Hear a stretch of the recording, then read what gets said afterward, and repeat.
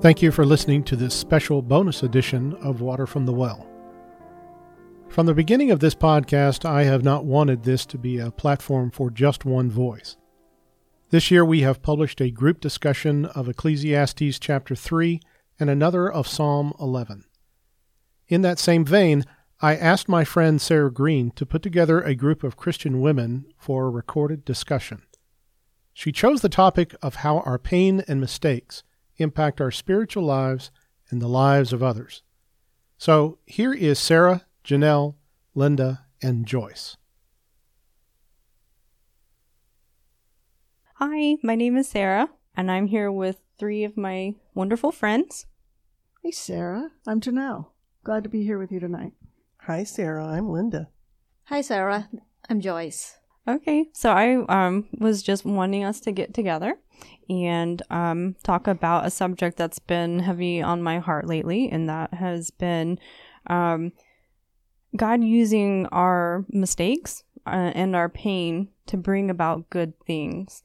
I was reading Romans 8:28 recently, one of my favorite verses, and it kind of got me thinking about this along with things that have been happening in all our personal lives.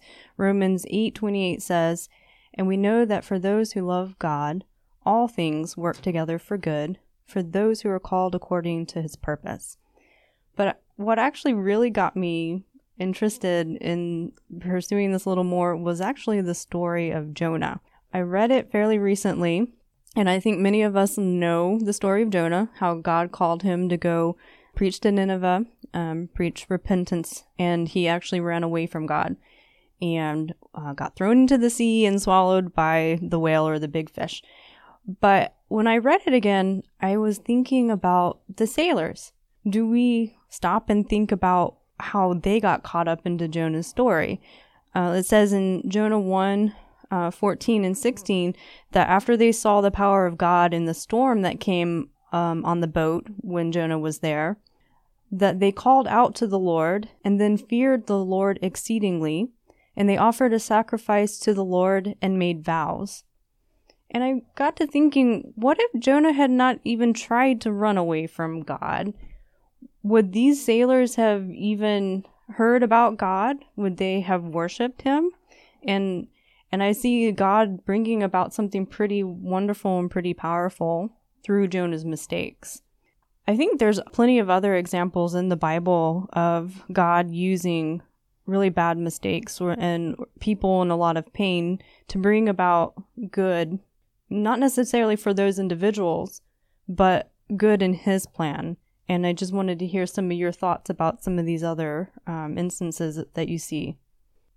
I do think this is a great topic and one that is very relevant to all of us today.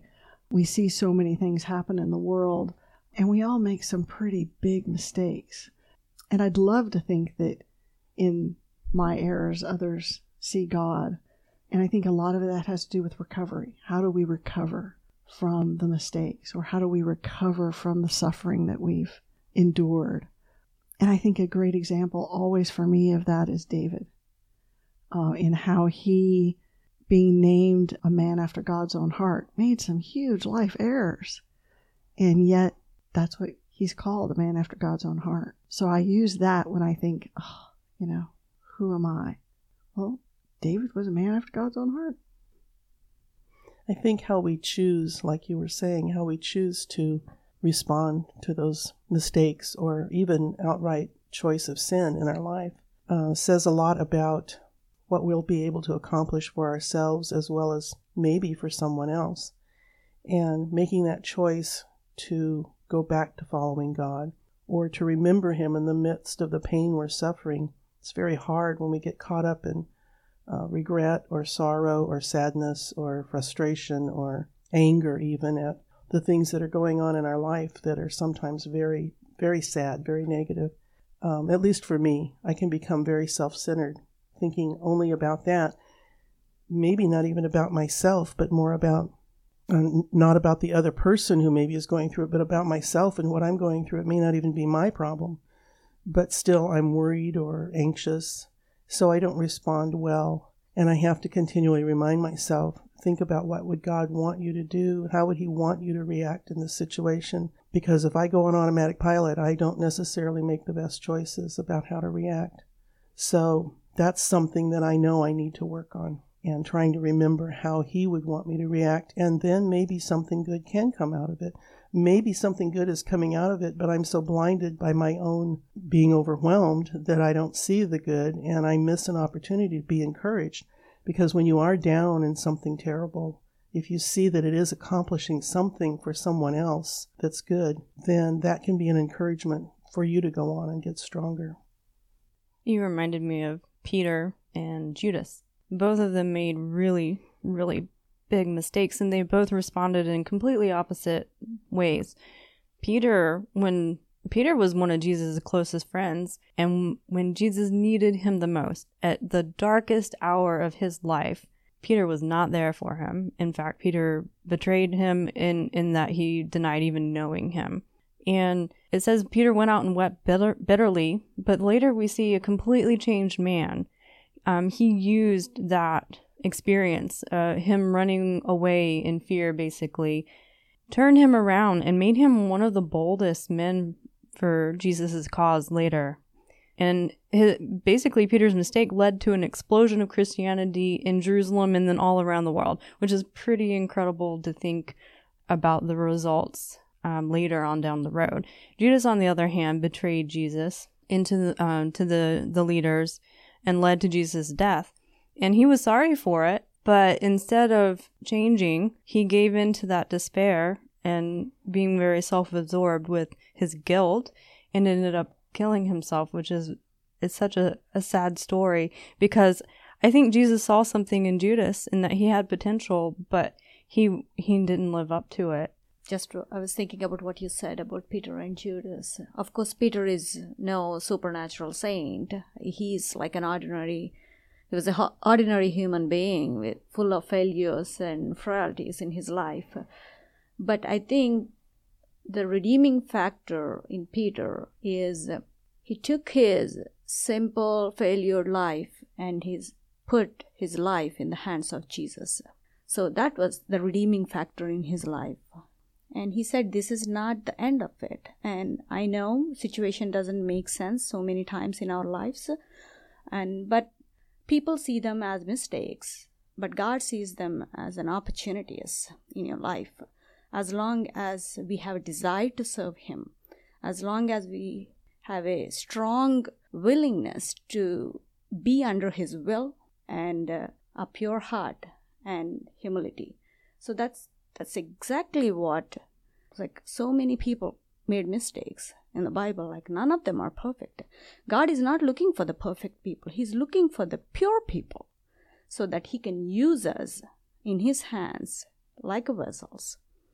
I've never really thought about the sailors on the boat with Jonah. And then you think about Jonah and his life and how he turned around and influenced a entire city, an entire nation. And Peter, the influence he had, and both of them come from being willing to be humbled. And in that humility and in that turning back to God, things exploded.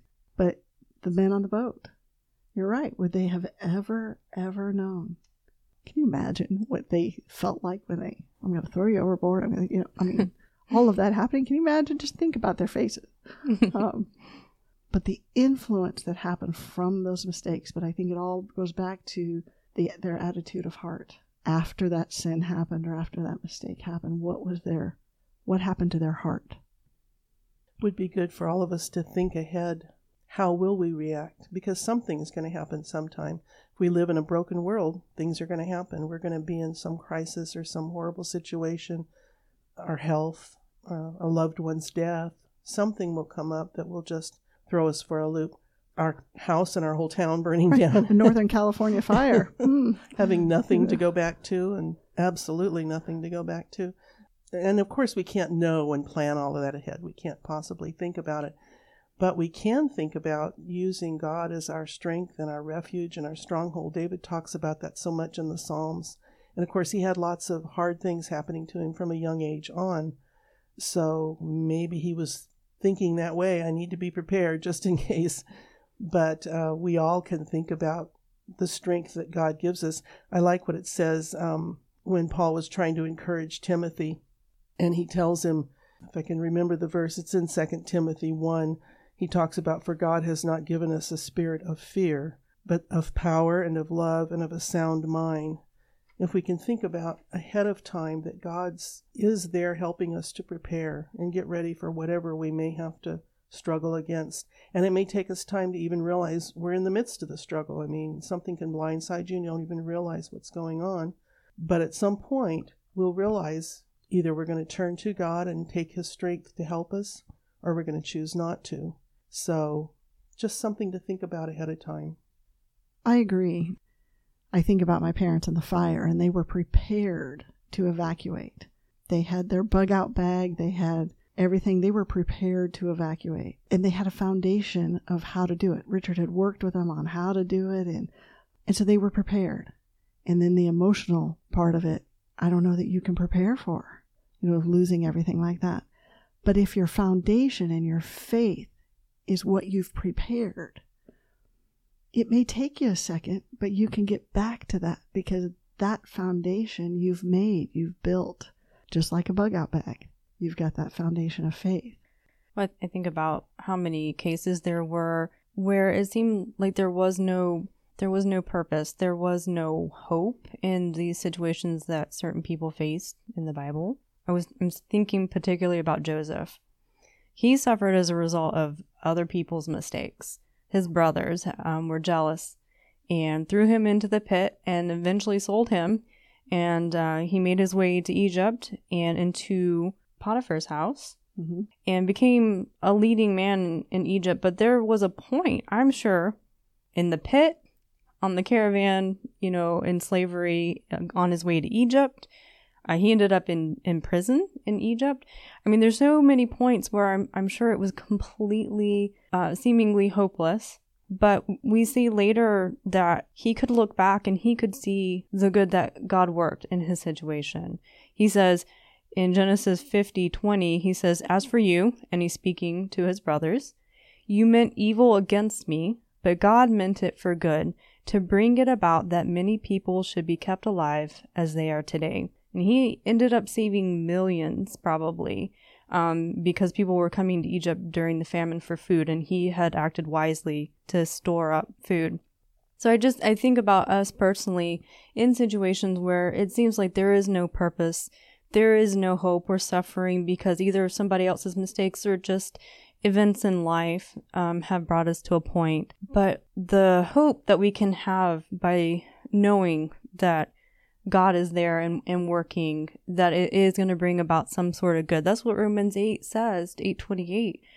It doesn't say I'm going to work everything to your good. Right. It says I'm going to work everything to my good, to my purpose. And I'm just reflecting on the comfort and the hope that there is in knowing that. Yeah, I think many times we think the situations in our lives are meant to destroy us, but they're not. So I would like to bring up one example, like it's in Philemon.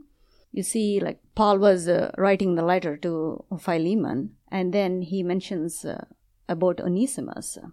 So something has happened, and we don't know what could be the reasons, but he had to run away. And then, however, God turns this situation by making him even more useful. So because Onesimus had fled, he came across Paul in prison, and Paul led him to Christ. So when Paul came to know about his situations, he writes a letter. So he tells Onesimus right now, in chapter 1, verse 10, he says, he's like my son, and he's much more useful to you right now. So you can see, even though it was a mistake, but God used it for a greater good, and sometimes we don't realize that. And now Onesimus has become a faithful believer and great servant for God. And on the other hand, Philemon, he received a brother in the place of slave. And look at this great bonding that happened within Christ. Sometimes when those things happen, we don't understand during that time why these things happening in my life. But there is a purpose always. And we need to understand that purpose that God has in our life and trust him no matter what happens.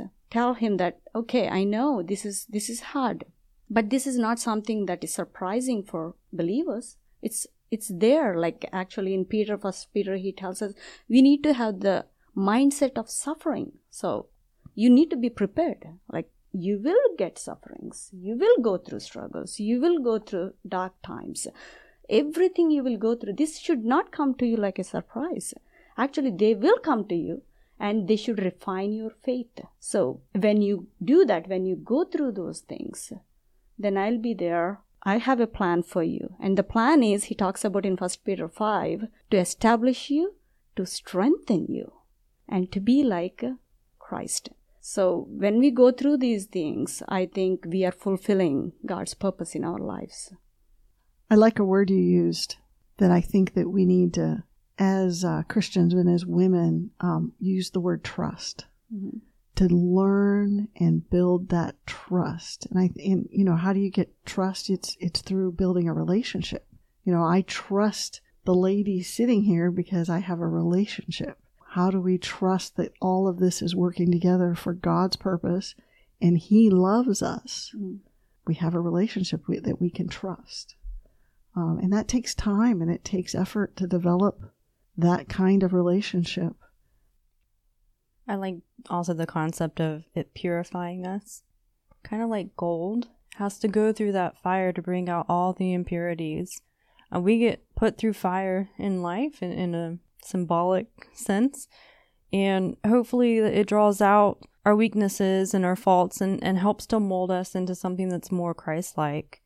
I think that when we can think about suffering in this way, that we can find the joy in it.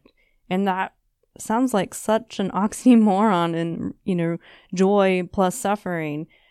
But we're actually told to rejoice in our suffering. And how do we do that?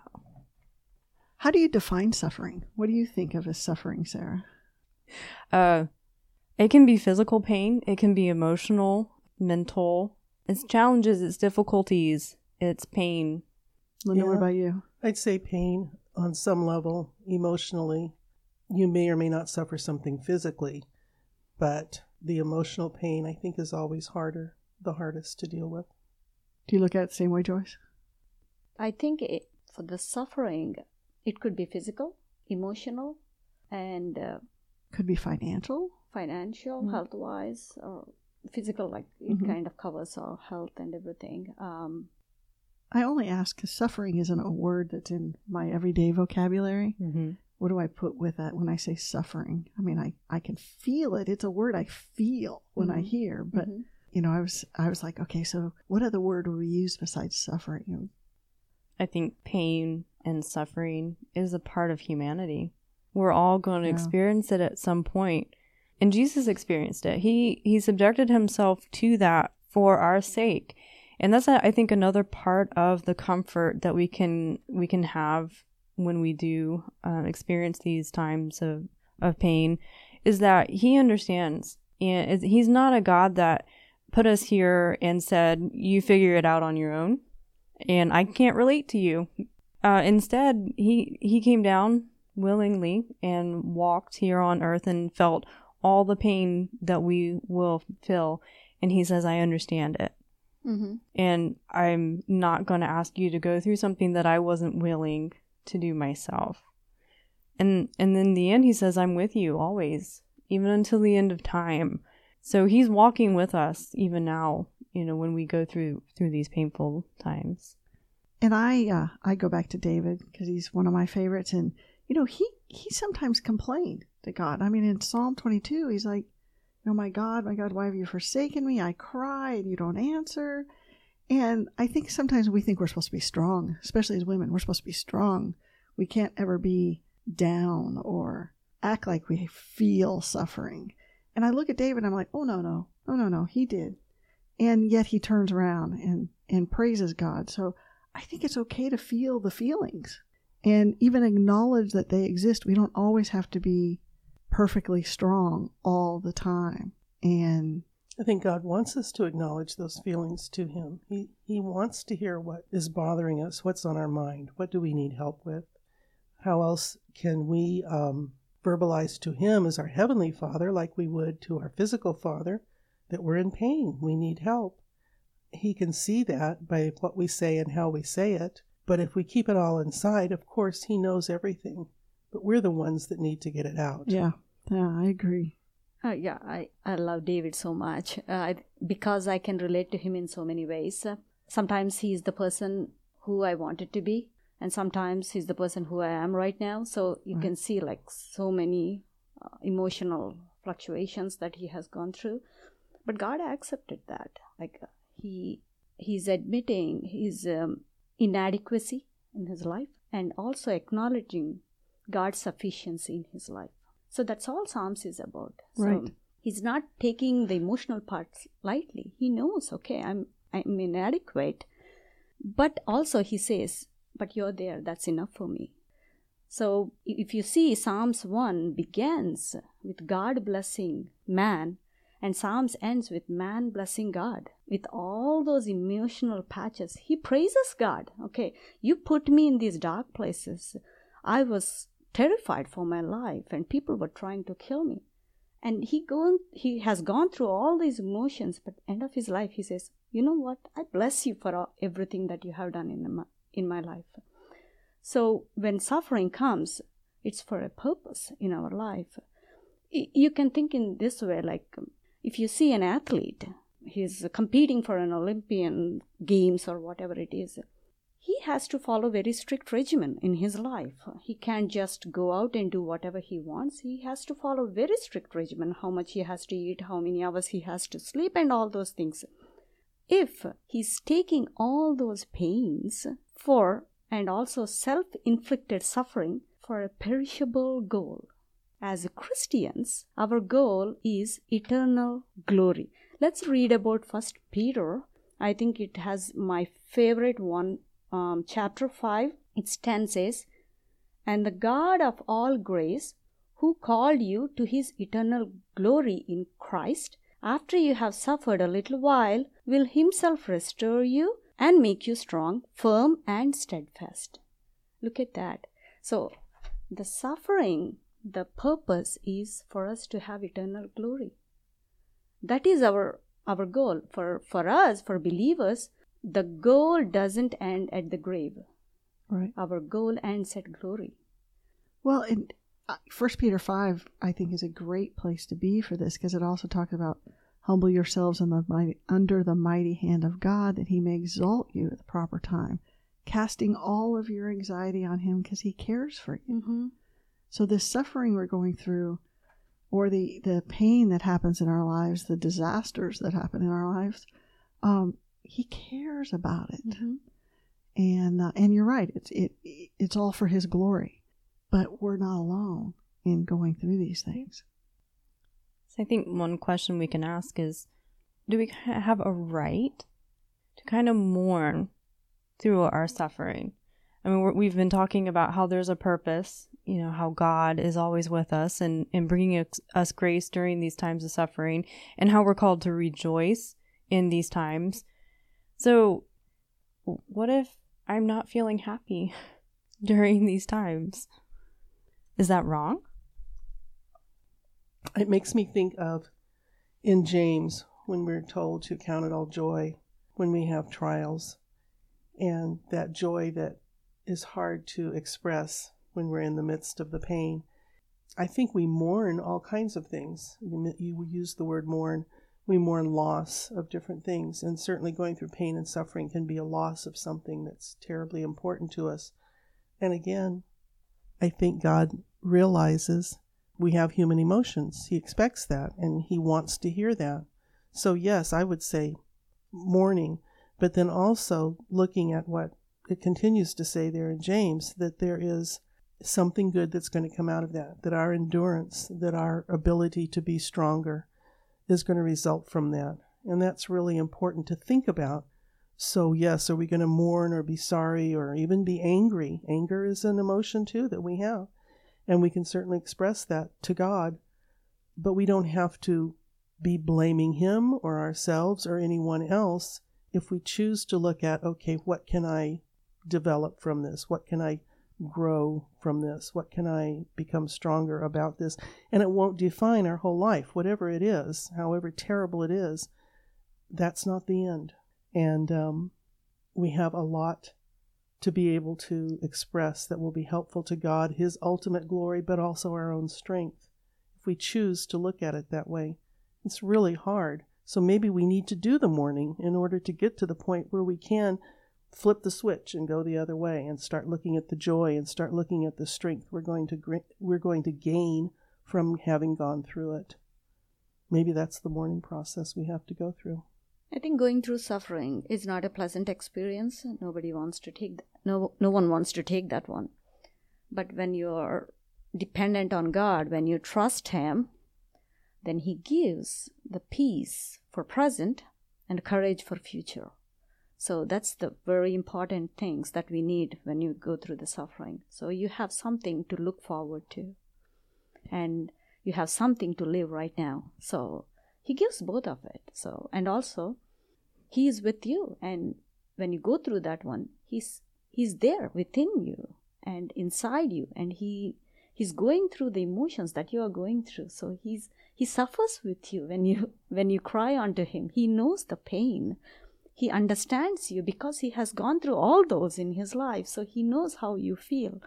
So it's not that, of course, we have good friends and they show us sympathy or tell you that, okay, they are sorry about it.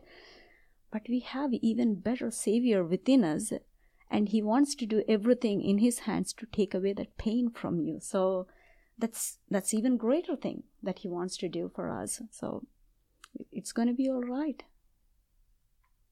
Can you live in a place of grief and gratitude at the same time? Do you think that's possible? I think so. Mm-hmm. I do. I don't think one negates the other. I think you can be feeling both. I agree. I mean, these Northern California fires that happened were just crazy. And, my parents suffered a devastating loss, and they're elderly. And to watch the gratitude of them being safe, the gratitude that they're okay, and the grief with that. And the gratitude doesn't make the grief go away. They're joyful that they're alive. They're joyful that their life will be okay. And the grief of losing everything, friends, church, the whole community. And I think sometimes we need to, I agree with you, Linda, that sometimes you got to stick there a minute. It's not a negative. It's not anything like that. You just got to live in it for a minute. It's a process, maybe. Yeah, good word. Live in it a minute to get to that joy. And to rush that, or no, you shouldn't feel that. You should, your faith should be stronger isn't right either. I go back to David. I watched David kind of hang in that sorrow and then lift himself up. And it's been really kind of fun watching my parents go through this and start now lifting themselves up through their faith. But I think you got to be able to be grateful and grieve at the same time. They're not exclusive and they're not wrong. Mm-hmm. I think it has to also do with our perspective. Wherever we are in that minute, whether we're in the grief or we're in the joy, as long as we have the hope that this is not all there is. Right. Even if it doesn't get better, we're looking forward to something that's greater. And it will one day. Romans 5 talks about that hope. It says, not only that, but we rejoice in our sufferings, knowing that suffering produces endurance, and endurance produces character, and character produces hope. And hope does not put us to shame, because God's love has been poured into our hearts through the Holy Spirit who has been given to us. So, Sarah, that's Romans 5. What verses are that? That's 3 through 5. So I think if we can, whatever we're going through, look forward to that hope and let that hope sustain us. Because it may not be right now. It could be very much in the future, and we're not going to have better things. We just don't know. But if we're setting our sights on God and knowing that He is going to bring us through it with Him by our side, and then bring us into that hope and into eternal glory, as Joyce was talking about. I think that's the key, is our perspective as we go through whatever times, good or bad, that we have in our life. I don't know about you guys, but just talking about it makes me feel better. And maybe that's one of the things we can think about, how we can be an encouragement not only to ourselves as we're going through it, but when we see someone else going through it, to comfort them in the knowledge that whatever it is, and we may have no experience with what they're going through, but we can comfort them in knowing that they will get through the hard time. Mm-hmm. It may take a long time. They may not see the answer. Sometimes we may not see the answer in our own lifetime. Mm-hmm. Right. But there is a God. I always love when Richard talks about Revelation. Does Jesus know what's going on? Does Jesus have power? And does he care? He knows and he cares. Mm-hmm. And he has the power to make all things right, ultimately. And that may not be in our lifetime. But if we have that perspective of looking at what is going to be in the future for his glory, then that's the most important thing. And even though that's hard, because you want things to turn out the way you want them to turn out, and you want it always, immediately, and to be perfect, but that does give you comfort. And I think talking about that with each other is an encouragement, to have that bigger, broader perspective. It's hard when we just stay within ourselves. We don't share and we don't talk about it. It's hard. Yeah, I agree. What about when we think about kind of our general attitude during good times versus when we're going through a tough time? I think for me, it's easy to start feeling self-sufficient, complacent when I'm going through good times and I have everything that I want. But what about when it's tough, and when I'm not getting my deepest heart's desire? I feel like that's the time when we learn about our reliance on God, and we learn to find joy in our relationship with him rather than necessarily the things of the earth, like the physical things or, the desires of my heart that I'm getting and finding joy in. Is at the time when we're building that relationship and building that trust. I think that I know there have been times in my life where I've been kind of the fair weather friend, but the opposite. I have this relationship with God when things are really, really rough. But when things are going great, I don't necessarily include him in my life at the level that I should. And I think that maybe that's one of the reasons why we have pain and we have suffering, is it brings us back to, oh, wait a minute, I really need that relationship. I really need that trust in God, because I really can't do it all myself at all, ever. I don't know if you've read Lisa TerKeurst. I think that's how you pronounce it. I hope I'm saying her last name right. She writes so many good, insightful things. And she has a book called Uninvited, and one of the quotes from her book is, "Pain is the invitation for God to move in and replace our faltering strength with his." And I just love that, because it talks about like the hope that we have in our suffering and the purpose, and seeing that we need his strength during these times and making us rely on him is something wonderful that can happen during those times. Yeah, I think Psalm 73 talks about the same thing. Like David just writes this psalm saying that why there is so much of suffering everywhere. And he cries out to God, and wicked people are prospering, and why I have to suffer, why bad things happen to good people. And then he writes down, so then I entered the sanctuary of God, then I understood their final destiny. So until that point, he has no clue why all these things happening. Right. So when he comes into the sanctuary of God, he understands their final destiny. And at the end, then he talks about, okay, who I have in heaven but you? And then you guide me, verse 24, you guide me with your counsel, and afterward you will take me into glory. Then he understands, okay, this is my purpose.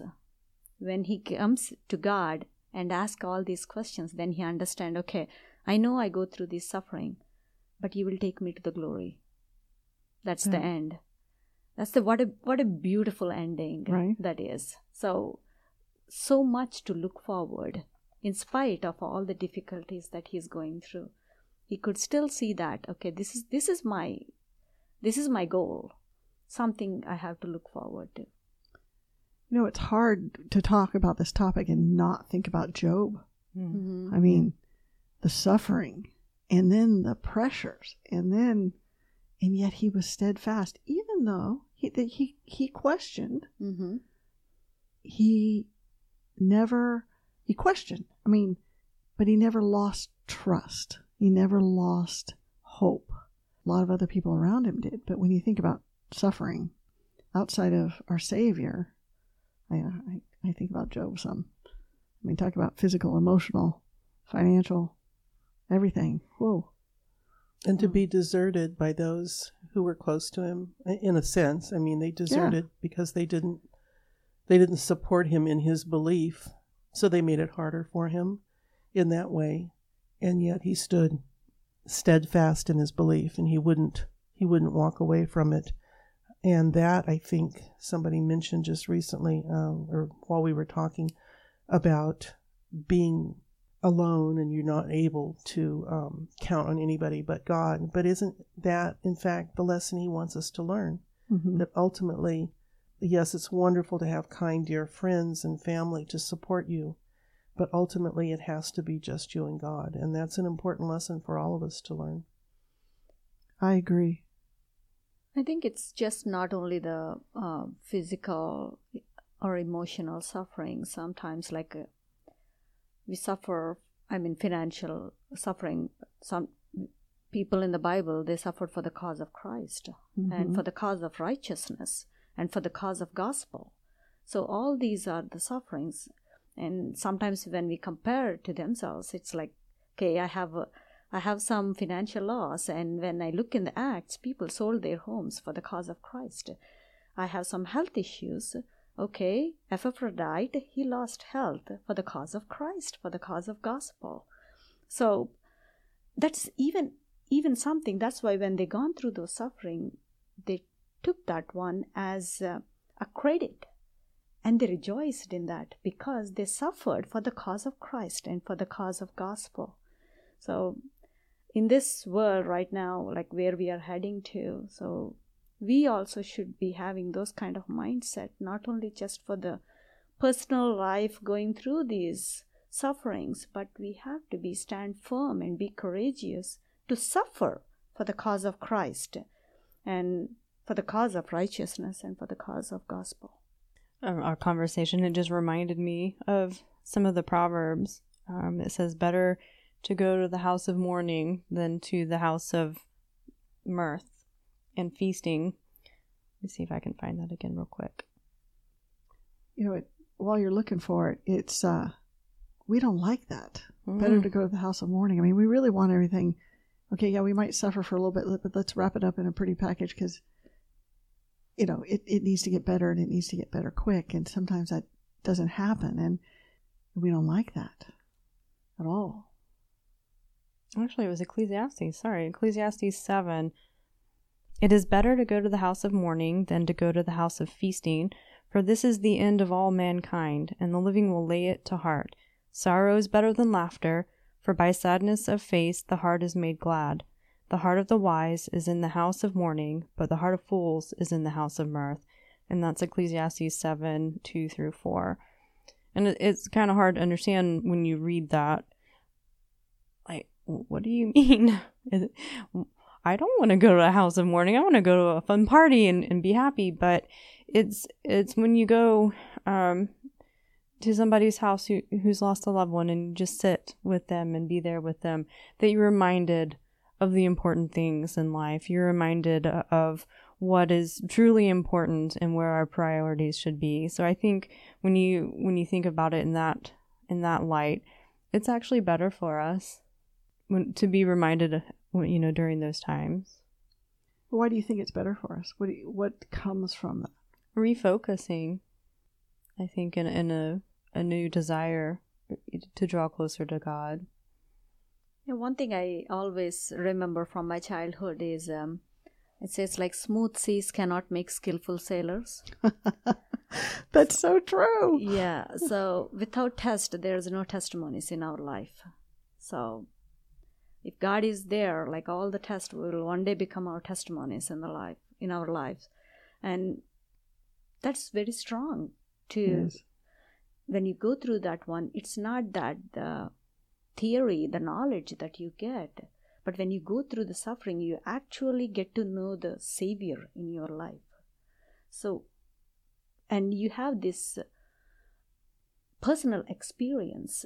You understand His power in your life, and you understand the closeness that you have with Him in your life. So, which is transforming.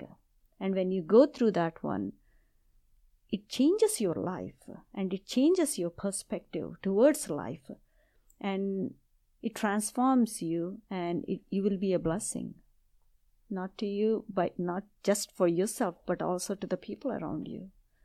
I thought of a quote that I had read recently. I do not believe that sheer suffering teaches. If suffering alone taught, all the world would be wise, since everyone suffers. To suffering must be added mourning, understanding, patience, love, openness, and the willingness to remain vulnerable. And since we've been talking about mourning, I think that was one reason, but just the concept of suffering for whatever reason, whatever we're going through, and not allowing ourselves to shut down or to withdraw for too long. We get through the mourning, but we have to go on. And ultimately, it could be for an even greater cause, like Joyce was referring to, that we're going to suffer for the cause of Christ at some point in our life. And that's the ultimate and most important goal. So to use the times that we go through to get stronger, it's just like I think we were talking earlier about, ultimately it's for God's glory. If we look at it that way, that perspective helps me. It's not because I have any great role to play or something like that. I just know that any little thing that could happen to any of us in our life can ultimately bring God glory if we allow it to. And if we remember that if He's on our side, who can be against us? Mm-hmm. Yeah. Amen. Who was the source of that quote? Anne Morrow Lindbergh. You know, it's interesting because in 1 Peter 1, starting in verse 6, it says, "In this you greatly rejoice, even though now for a little while, if necessary, you've been distressed by various trials, so that the proof of your faith, being more precious than gold, which is perishable, even though tested by fire, may be found to result in praise and glory and honor at the revelation of Jesus Christ." That really all of that, all that we go through is about Him and what it can reflect on Him. And it said, it goes on in verse 8, "And though you have not seen Him, you love Him. And though you do not see Him now, but believe in Him, you greatly rejoice with joy inexpressible and full of glory, obtaining as the outcome of your faith the salvation of your souls," which is the ultimate goal of what we're doing here. Suffering for a little while, I don't want to suffer for a little while, but even if I suffered my whole life, the goal is salvation. And really my life is a little while. It's not, sometimes it seems like a long time, but other it's not times it long. seems to go really fast. Really fast. The older you get. Yeah. That's what I You look hear. back and like, boom. I'm like, Yeah. oh Oh no, my- because it's already going so fast. Oh, man. It's just going to get worse. It does. But it goes a lot slower when you're suffering. Yes. Yeah.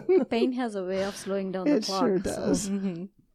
I think maybe a good verse to kind of end on would be Matthew 11:28. "Come to me, all who labor and are heavy laden, and I will give you rest." I think we just need to remember who the source of our peace and our hope and our rest is, and that we can come to Him and He'll take our burdens. Thanks, Sarah, for bringing Thank this you, together. It was a lot of guys. fun. Yeah, this was Yeah, and, wonderful. Great topic.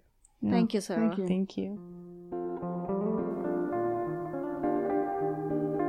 Again, thank you for listening to this special bonus edition of our podcast. If you would like additional information, you can find us on Instagram, Twitter, and Facebook, or find us on the web at truthseekers.org. That's truthseekers.org.